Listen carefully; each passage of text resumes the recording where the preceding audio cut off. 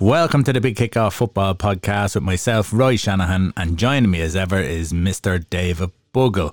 Okay, Liverpool ran out 3-1 winners against Tottenham Hotspur only a matter of minutes ago, and Dave, all this time the missing piece was James Milner in the midfield. Yeah, it's gas. I'm glad we're doing this there wasn't too much difference to the team, bar James Milner. Yeah, so Matip came in for Fabinho. Obviously, there's a suspected muscle strain that's nothing too hectic, but take him out of today's game. So Matip came in for him, and Henderson obviously came.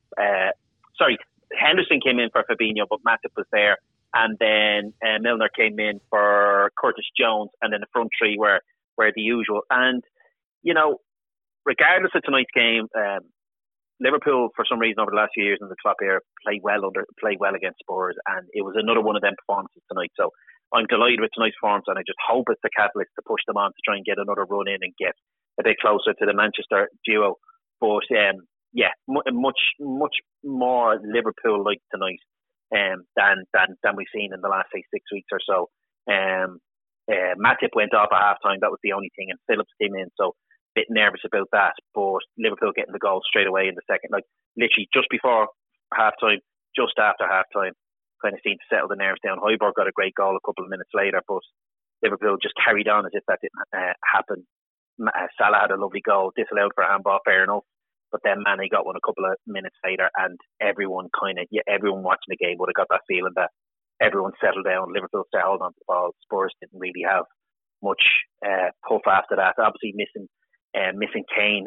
He got a couple of little ankle twists in the first half, and eventually they just gave way, and that changed everything for Spurs as well. But yeah, a little bit more Liverpool like tonight without a shadow of a doubt, but we do for some reason always put that performance in against Spurs, so I won't get overly excited as of yet. Do you think Mourinho shot himself in the foot by trying to play 3 or 5 at the back wing backs? Yeah, like he was still trying to play a lot from out of the back. Like even for the goal kicks, there was 2 centre halves within the 18-yard box, and even in the first half they were doing that. And I was like, "What are you doing? You're literally wanting to play to Liverpool's strength, which is that press. And the more they press up there, the more they create chances from your mistakes." And Doherty was playing out left, did okay-ish, but the front three looked bang at it from the get-go and didn't look under any great pressure from that tree. And even, it was another mix, another tinker that was probably not necessary for Spurs, because Liverpool actually dominated the midfield, which is the first time I've seen it probably in a couple of months, because probably they were lacking a player or two, because I think he was not necessarily parking the bus, but definitely wanted to keep it tight to try and start the rot again with Liverpool, and the confidence of, we haven't scored in a while or whatever, and get that going again and keep that nice and tight and compact in the back line, which has been so effective against Liverpool over the last few weeks. So yeah, another tinker. It was probably a tinker too many, and then unfortunately once Liverpool had the stranglehold and weren't really put under too much pressure in their own back line and midfield, Spurs unfortunately just don't have the strength in the back line. You could see it for the first goal that Mane got. It was that perfect ball where Dyer was hoping for Lloris to come, and he didn't want to stick his leg out in case of the OG, and Firmino was just there to tap it in, and then everything changed after that. Yeah, when I looking at it, there just seems to be so many gaps not just in the defence, as you said, in the midfield. So there was never really that 5 at the back. The 2 wing backs kind of pushed on, not together. It was very sort of random, and there just seemed to be a lot of pockets for Liverpool to drop into and look for the ball. It just didn't look as secure as the Tottenham Hotspur teams have done. I suppose people are giving out about Tottenham and their negative football and all, but that's how they were getting their results. 100%, and you could see a little bit of that today when they won the ball.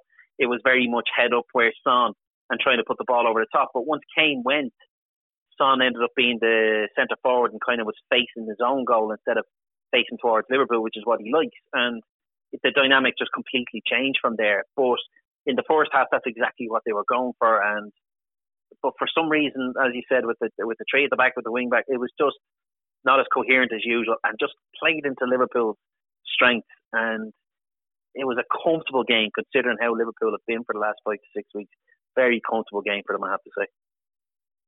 Okay, the big question, and everyone's talking about it, I suppose, is do Liverpool go out before the end of this transfer window and try and get even a temporary centre back in? Yeah. If you're, the manager, do you look for someone else, or do you trust in the younger lads because you don't want to go out and just get some random player in, maybe someone who might be of the ilk of Mustafi or something, just because they're experienced, but they just might not do the job?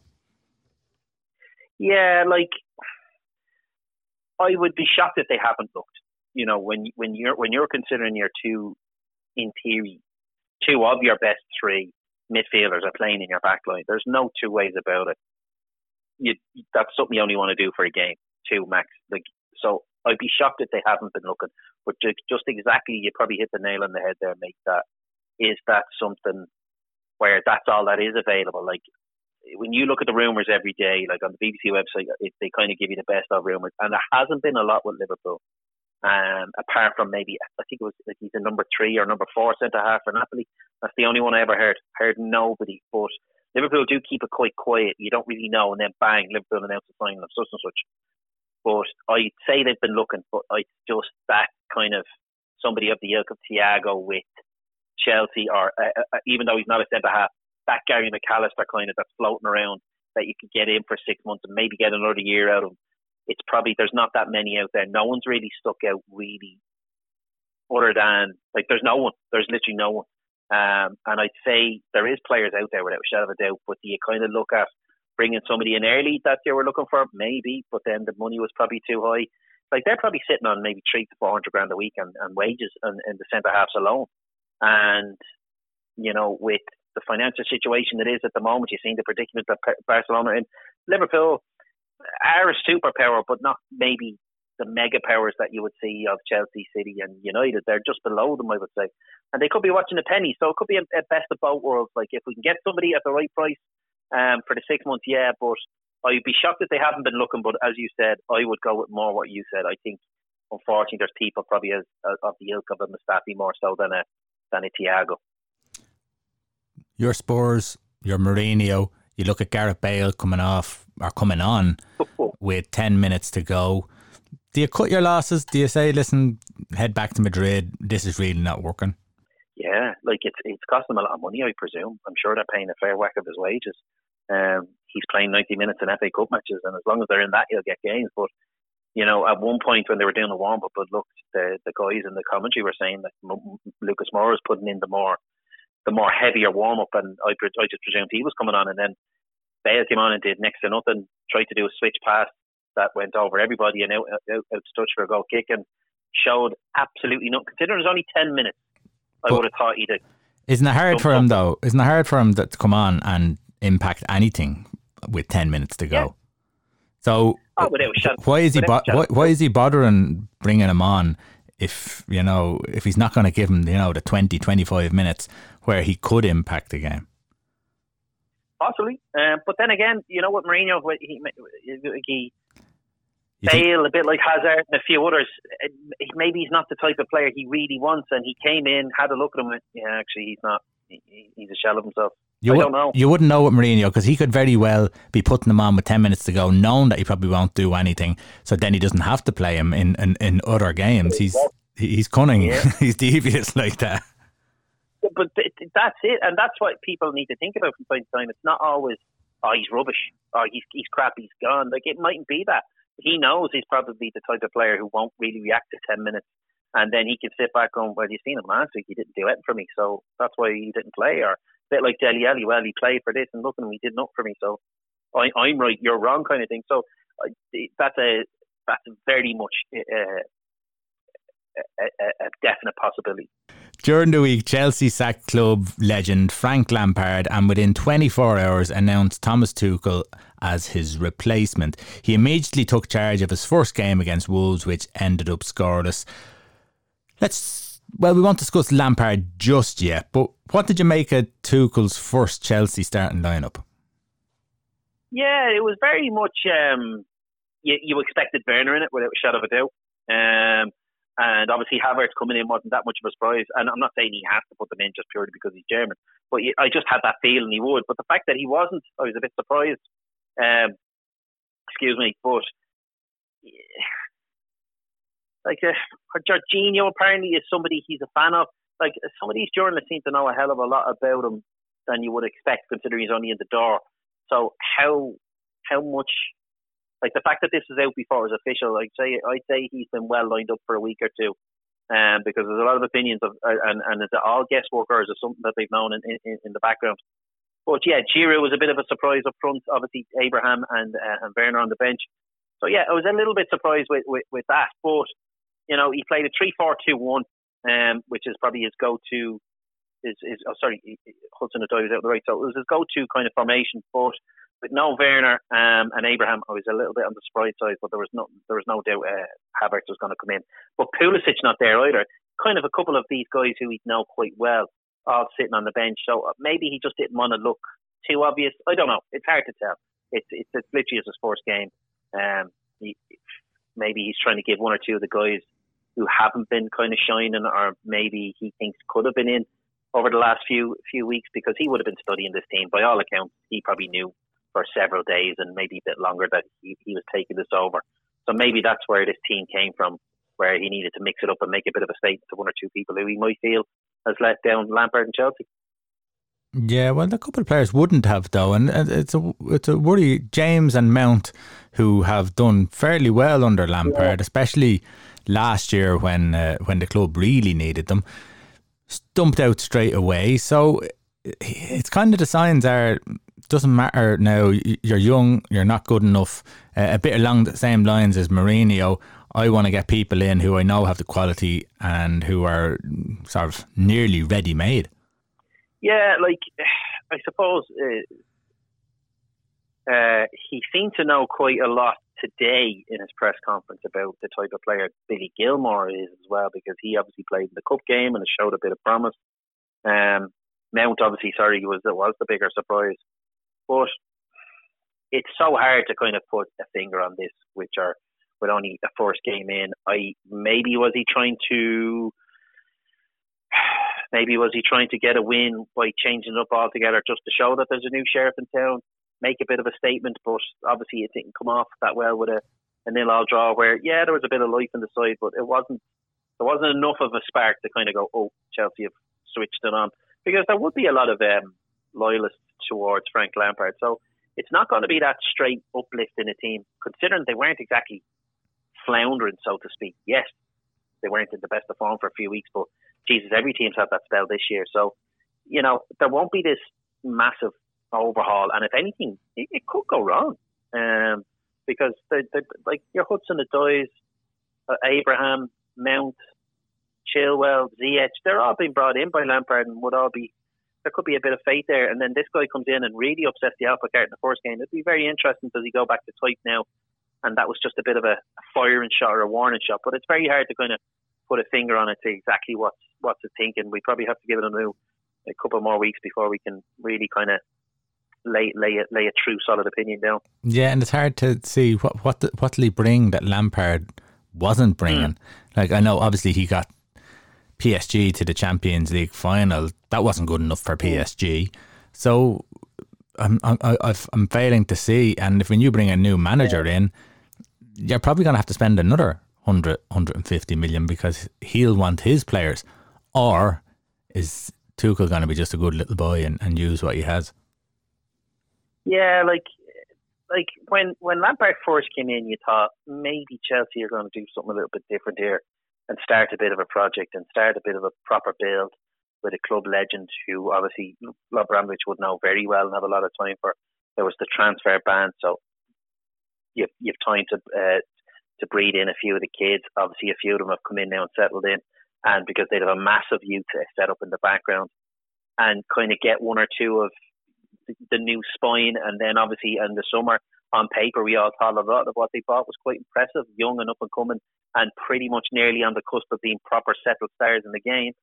And you're thinking, okay, Chelsea are buying some exciting players that are pleasing on the eye, have some good young, and you're thinking, here we go. And literally, barely 6 months in, there's a threat of missing out on the top four, and Lampard, in fairness, at least Abramovich is consistent, he turps him out like he would have anyone else, which is disappointing, but at least Lampard's getting the same treatment but that I didn't think he was going to get. I really genuinely thought they were going to give him a bit of time and give him a chance to really try and set a long-term goal, because managers barely, apart from Mourinho, they literally do not last more than a season and a half. There was a stat there, Roy, with Lampard actually has the lowest points per game total out of all the managers since 2003. And he managed more, I think it was 8 more games than more games than 8 of the other managers, yet he's still at the bottom of the table. Avram Grant and Mourinho are way up there with 2.4, 2.8. He had 1.5 something. I think Benitez was underneath him. So his league record is actually disappointing, but I think it was more of a rebuild, but obviously he wasn't given much time. Yeah, the win trophies or get the sack policy is what the club has used since Abramovich took over the club. And it's worked for them, really. No side has won more major trophies in the Abramovich era than Chelsea. The Russians' demand for nothing less than success has seen the West Londoners win 16 major honours in his time, and that's even more than Manchester United, which you would have thought wasn't it. So was it the right decision to sack Lampard? Lampard's stats might be skewed a little bit by the whole COVID thing, by last year that they weren't able to purchase players and they had to bring in youth players, so it may be a little bit unfair.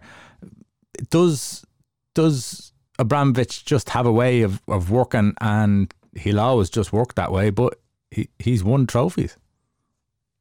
Yeah, 100%, and yeah, a bit similar.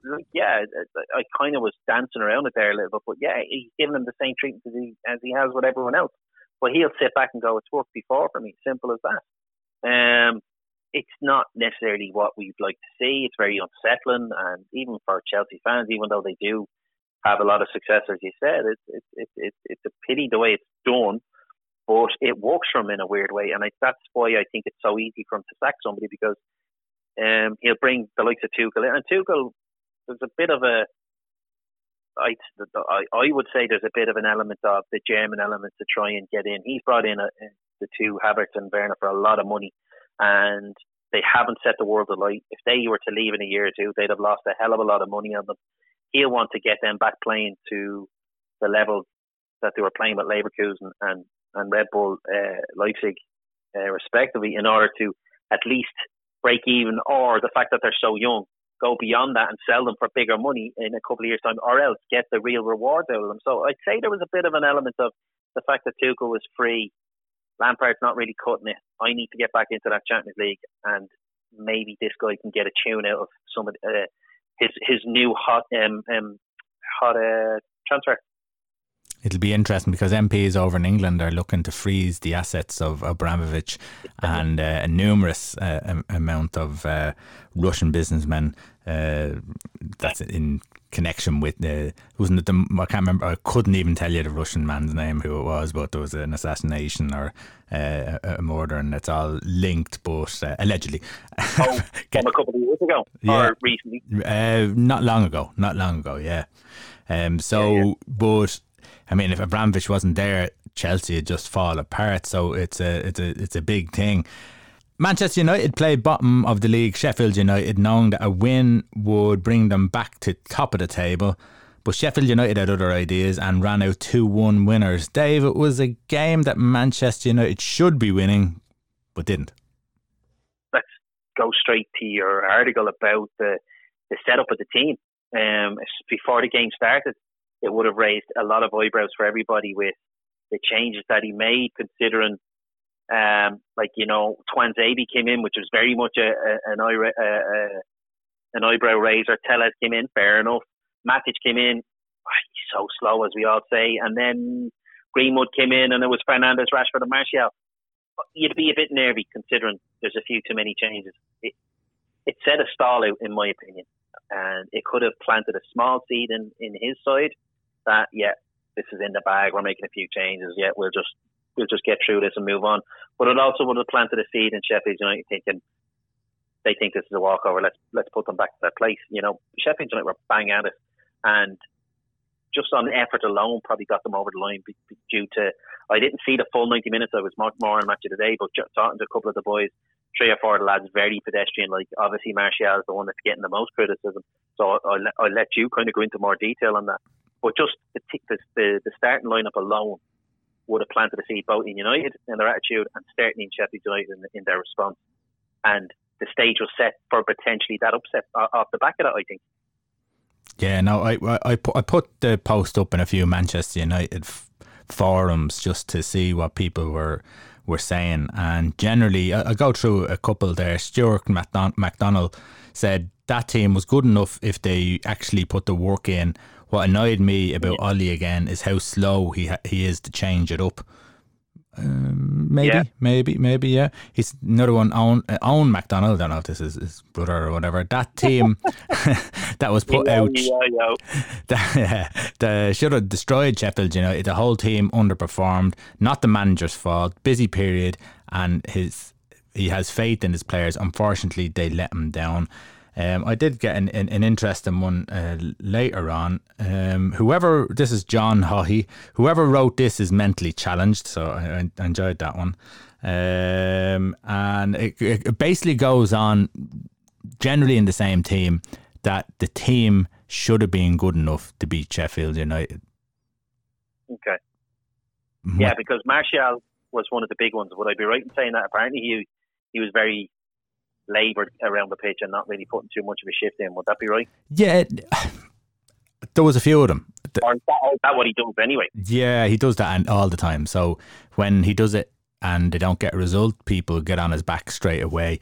I even think when he's supposedly playing well, that he's the same player. It's just that he's kind of interested and he does his thing. He has loads of talent.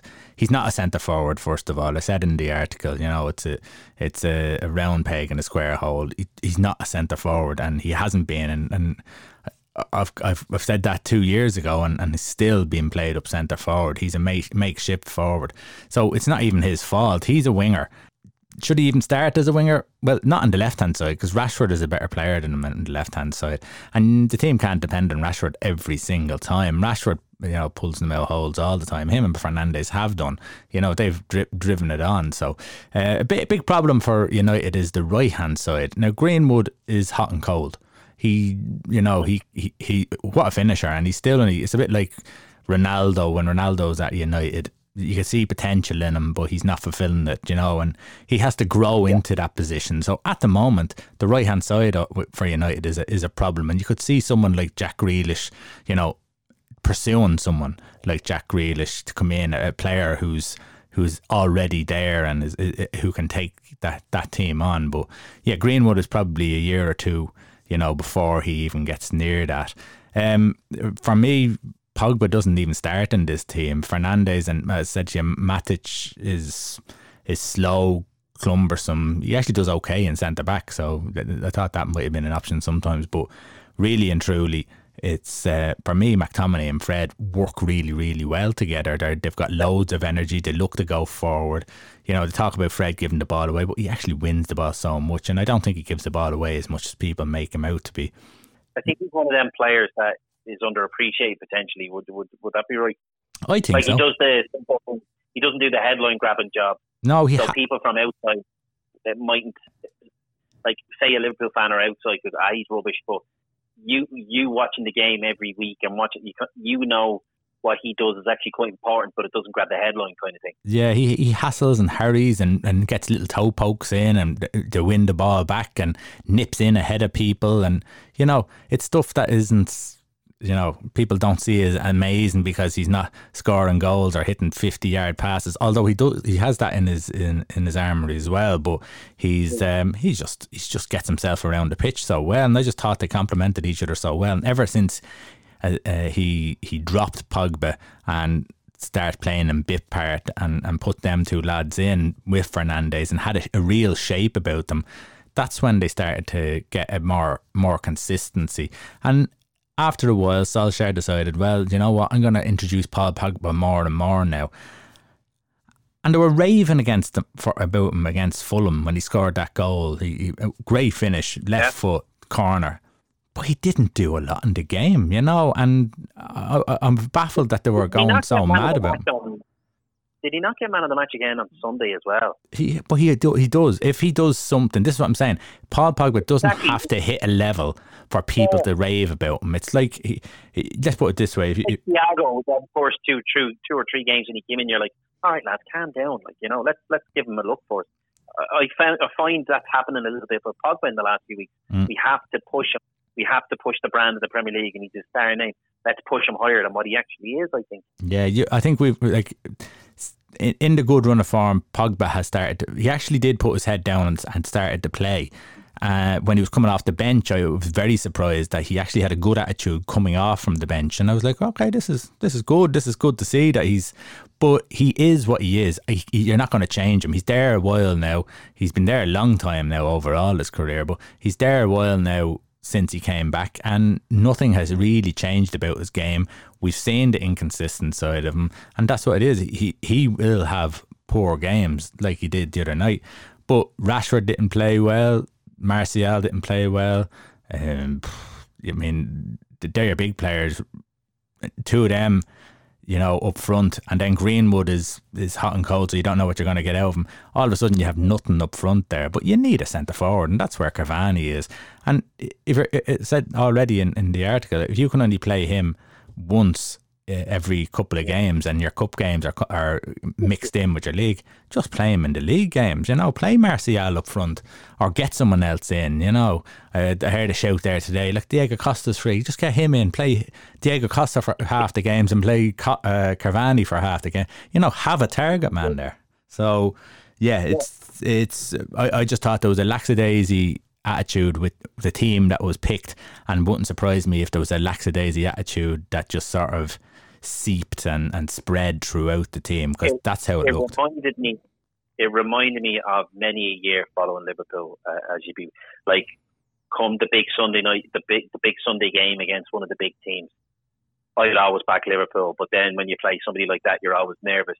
And there was just that element of that off United yesterday, where, you know, these are the games where you need to put it in just as much as Liverpool, or just as much against City. These are the ones that win you the league title, because City, or say Liverpool in the last year or two, don't lose these games. You know what I mean? Yeah, and that, now it's a topsy-turvy year. I totally understand that, and they've had some great results. They haven't had all great performances, and I've seen that, you know, even in October, November, when they weren't having a good time, when they went on and started winning games, they're not blowing teams away. You look at City now and they're blowing teams away, you know, 5-0, you know, whatever, 3-0. They're not conceding goals, they're scoring goals. So United have never really done that, and they don't look like doing that. They're not fully convinced, and I still don't see them before the game the other night, and now after the game, I hadn't changed my mind. I don't see them as title challengers. I see them as someone who I think that needs to finish in the top four. Solskjaer needs to finish in the top four if he wants to keep his job, and the club need them to keep in the top four, especially with the way COVID is at the moment, and you need to get your influx of money in, so there's a lot riding on it, and I wouldn't be too sure now if he doesn't get top four that he'd be still around. Yeah, because it's gas. Like, it would have been a foregone conclusion. And this is like, when you think about it, right, over the last 2 or 3 months of our podcast, we were bigging up Chelsea. Now all of a sudden the manager's gone. We were bigging up Spurs. Then they slipped out. Liverpool, we weren't necessarily bigging them up. We were just saying, they're back to normal now. They're top of the table before Christmas, and then they slipped away. And and United were like, Jesus. But they go for the league now, all of a sudden it's like, geez, will they even get into the top four? Like, apart from City, we've always known City were eventually going to get back up there. But we flip-flopped on everyone this year, such as the season. Now, I'm not complaining, because I love it, because it's been a great year.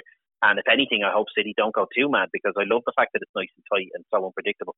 But it just goes to show you, like, what a difference a week makes in football. Oh, huge. And I don't think Chelsea's or Manchester United's, if you look at it, or even Tottenham Hotspur or Arsenal, obviously, I think all of them were hoping to get top four. That was it. I think it was only really Liverpool and Man City who were looking at, can we win the league? And then with all the mixed results, then everyone started thinking different things. Oh, I mean, as we said, 9 different teams have been top of the table. And, you're thinking, what could this be a Leicester year? Even with Leicester, could Leicester go and win it? So there's so many different teams that are quality out there. But when you look at City, the team, Diaz at the back has just really made them solid at the back, and John Stone's enjoying playing beside him, and you can just see that there's going to be a solidness about them. And if they're scoring goals, they hadn't got that beforehand. Now all of a sudden it's just clicked. The freedom is back in City a little bit. There's a bit of freedom, and if anything, it shone more yesterday. And I don't mean this in any slight towards him. Even without De Bruyne, there was even further freedom because he's the focal point for a lot of it. Where once or twice the pass goes to him, which mightn't necessarily need to happen. It could be the next guy going down the wing or whatever. And that's not to take away from De Bruyne, far from it, because he's arguably the best player in the league.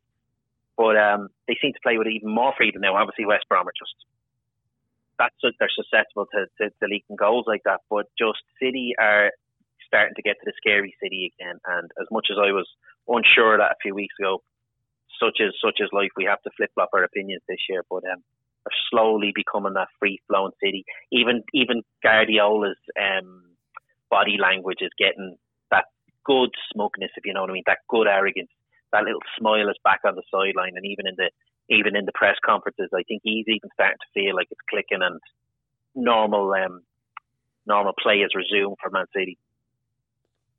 Yeah, and we're going to look forward to a hugely entertaining end to the season because there's so many big games. When you look at West Ham is up there, Spurs, Everton, Leicester, and then you're talking about the others who we've talked about. Yeah. Like they're on a roll, and then we'll go on to, this is what we'll go on to.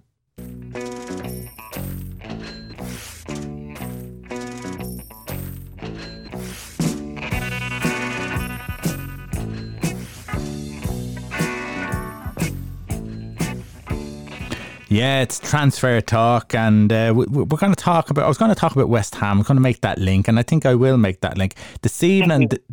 Dave, it's been confirmed that Jesse Lingard has made a loan deal to West Ham United. So, how does he fit in there? Well, for him, just him personally, he just needs a team to try and get games, and hopefully will get games. But West Ham are a seriously formed side, so without knowing their team inside out, where is he going to fit in? It's hard to tell because the best player in the league at the moment is Thomas Tuchel. What a find he was at the start of the season and banging in goals where maybe he wasn't necessarily brought in to be a bit of a goal scorer. I think he's 15 million, probably something like 19 million euro in around that. It's a snip these days. Absolutely, it's as good as a freebie. So credit where credit's due, whoever brought him in, and obviously Moyes would have had his hand in it as well. But where exactly he's going to fit in, I'm going to have to kind of play a bit dumb in it. Okay, so I'll tell you now, they've got Bowen out on the right, they've got Fornals on the left, and they've got Ben Rama in behind as a number 10, if you want to call it, in behind Antonio. Obviously, Antonio is their main striker. Maybe a right Bowman, a bit of competition. Yeah, maybe a bit of, but anytime I've seen Bowen, he's always played well, as in he's always been around 7 out of 10. He's never really, he works hard, he does well, he doesn't really disappoint, so he's been quite good. Jermaine Fornals, he's been in and out of the team, it's going to be interesting to see where he's going to fit him in. Maybe it's just maybe he sees one of those players as, Lingard's better than him and I'm going to put him in, and that's that. But Souček and Rice are sitting in the midfield, and as you said, Souček 2 goals the other night. He's coming up with the goods and an absolute snip. And it just jumped into me as you were talking there and going through him and Fornals, and then as soon as I just thought of Lingard again. Like if Moyes does a Sam Allardyce tap into it, you're a forgotten man. You know, do you want to ram it down people's throats? Like, you know, England World Cup or not your European Cup come up. Do you want to kind of force your way back in again? You know, this is your last chance hurrah. Like, you know, you're going to slip away. If he can tap into that and get a right attitude, Lingard, it could be a cracking little sign to finish off the season. Because, like, Antonio is fits in sport. Like, he's very much a streaky kind of a striker. So if you have a kind of your two checks and now he's a link man though, Dave, isn't he? He's a link man now. He's a bit like what Firmino is for Liverpool. He will score goals, but he's bringing players into it. So, you know, maybe this is his thought process with Lingard coming in. Yeah, and listen, he's 28. It's time to. You're at that point now where it's like you need to try and put the right bookend to your career, because it started kind of well with a lot of promise, then a lot of loans here and there, and then in and out of the side. And then I realised he was 26, and then I wrote him off because I didn't realise he was that old. And I was like, here, I need to see more from this guy. Like, it was a bit like Arsenal. You can't win nothing with kids, and they're all 24 and 25 now. So it's time for him to roll up the sleeves and show his mettle, providing he's still up for it. So it'll be an interesting move for him, but it's a win-win for West Ham because they've a decent enough run and a decent enough squad at the minute. But if they can get the best Lingard, it's a win-win. And if it doesn't happen, off he goes back to United at the end of the season. Yep, Arsenal have a new signing, albeit a loan one. Yeah, it's a very interesting one. The enigma that is Martin Odegaard. He was signed. He made his international debut at 15 back in 2014 for Norway, and then the year later, as a 16-year-old, signed for Real Madrid. And of course, everyone knows about it. A bit Freddie Adu style, except this guy seems to have a bit more about him. He was sent out on loan, big long-term loans with Hiram Vane and Arnhem, and at Arnhem it started to take off again, scoring 11 goals and 2 assists in the season, and then he was sent to Sociedad on a 2-year loan, where once again in only his first season he really took off, and it was a big influence in their 4-3 win against Real Madrid in the Copa del Rey last February, which made them cancel his second year on loan and brought him back to Madrid. But once again, played the first game or two and then kind of petered out again. Zidane seemed to make his mind up quite quick. But now he's gone to Arsenal. So I'm just looking forward to seeing him, because I've seen tiny bits and you kind of go, this guy looks like he's got something. He's a little bit different. The fact that he's Norwegian, he's certainly not a Norwegian style player. Very silky, very continental, very comfortable on the ball. That good link up, that number 10 kind of in the hole, set up a few goals, also grab a few. So I just want to see, has he got it? Because I've seen flashes, and when you see flashes, of course, you're going to see the best of them. So hopefully we get to see a potential up and coming star, because he's still only 2021, so technically still on the up. So I'm a little bit excited. I'm not promising anything because, like I said, I like the type of player he is, but another one for Arsenal where he could really slot in and start being a link man, or the one that they've been complaining. People are even murmuring, going, Jesus, should we get Ozil back? Technically, this is a 21-year-old Ozil who's a bit of a playmaker, silky on the ball, but will grab a few goals as well, providing that's what he brings. Yeah, no, I'm really excited to see him. I want to see what he can do. He looked at 15, 16 and 17 that he has the world in front of him, and he could do what he wanted to do. I think he's probably been smart. I know obviously Real Madrid have a lot to do with it as well, but I think he's been smart getting game time in the other clubs.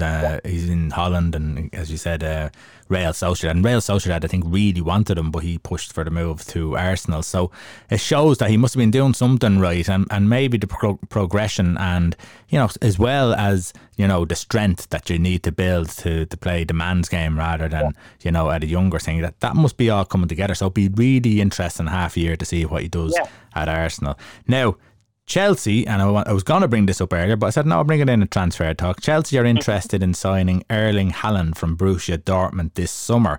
Real Madrid are favourites to sign the 20-year-old Norwegian international, who has scored 37 goals in 37 appearances for Dortmund in all competitions. They're confident that they'll bring him to the Bernabeu. Haaland is under contract at Dortmund until 2024, but is understood that the Bundesliga side could be tempted in selling him if they receive an offer greater than the €75 million or 66 million sterling release clause, which comes into action in the summer of 2022. So that's a couple of years away before before that sort of triggered. But if they get offered 100 million, he could be gone this summer. There's talk that Chelsea are going to looking to take him, and I thought Alba was gone to Real Madrid, but seemingly that deal hasn't been done. I'm not too sure. I've only seen that there now that Chelsea are looking for him as well. But this could be the one that they've seen. Giroud is not really doing it for them. They've seen that Abraham hasn't sort of caught the ground running like they thought he might do. They're looking for someone again, as we said, who's doing the business. Exactly, very Chelsea-like. And obviously they'd have the money to compete, the lure of London. And he obviously grew up in England. He's obviously, I presume, a big fan of English football, as he's a big Leeds fan. You've seen him chasing Stuart Dallas for his jersey when he's playing for Northern Ireland. So he'd be interested without a shadow of a doubt in any top English club, I would imagine, and they'd definitely be up for consideration. Tuchel, I don't think he only went to Dortmund this year, so he wouldn't have played under Tuchel, but obviously he would be somebody who's very knowledgeable of the German game. So he's the new up-and-coming hot striker that everyone's going to be looking at. So realistically, it's not a shock. But they definitely have a great chance, because they could offload one or two of their lads, bulk up a bit of money and pay for some of the fee. They could easily stump up the 100 million and sell off 40 or 50 million worth of talent. It's very hard to see, and I touched on it earlier on, Jack Grealish staying with Villa next year. Yeah. Merely because I'm sure he wants to go on and play Champions League football, and he has the talents to do so. Where should he go? Where could he go? And where will he go? I think his best chance for regular football, and to put a stamp in, potentially you could say, is United. But then again, is it a bit too similar to Fernandes, and they're kind of stepping on each other's toes a bit? So what's the story with the dynamic of the side there? Are they willing to kind of change around? That's where I would probably initially say. I think City won't go there. I don't think they will. Now, they could surprise me, but you never know.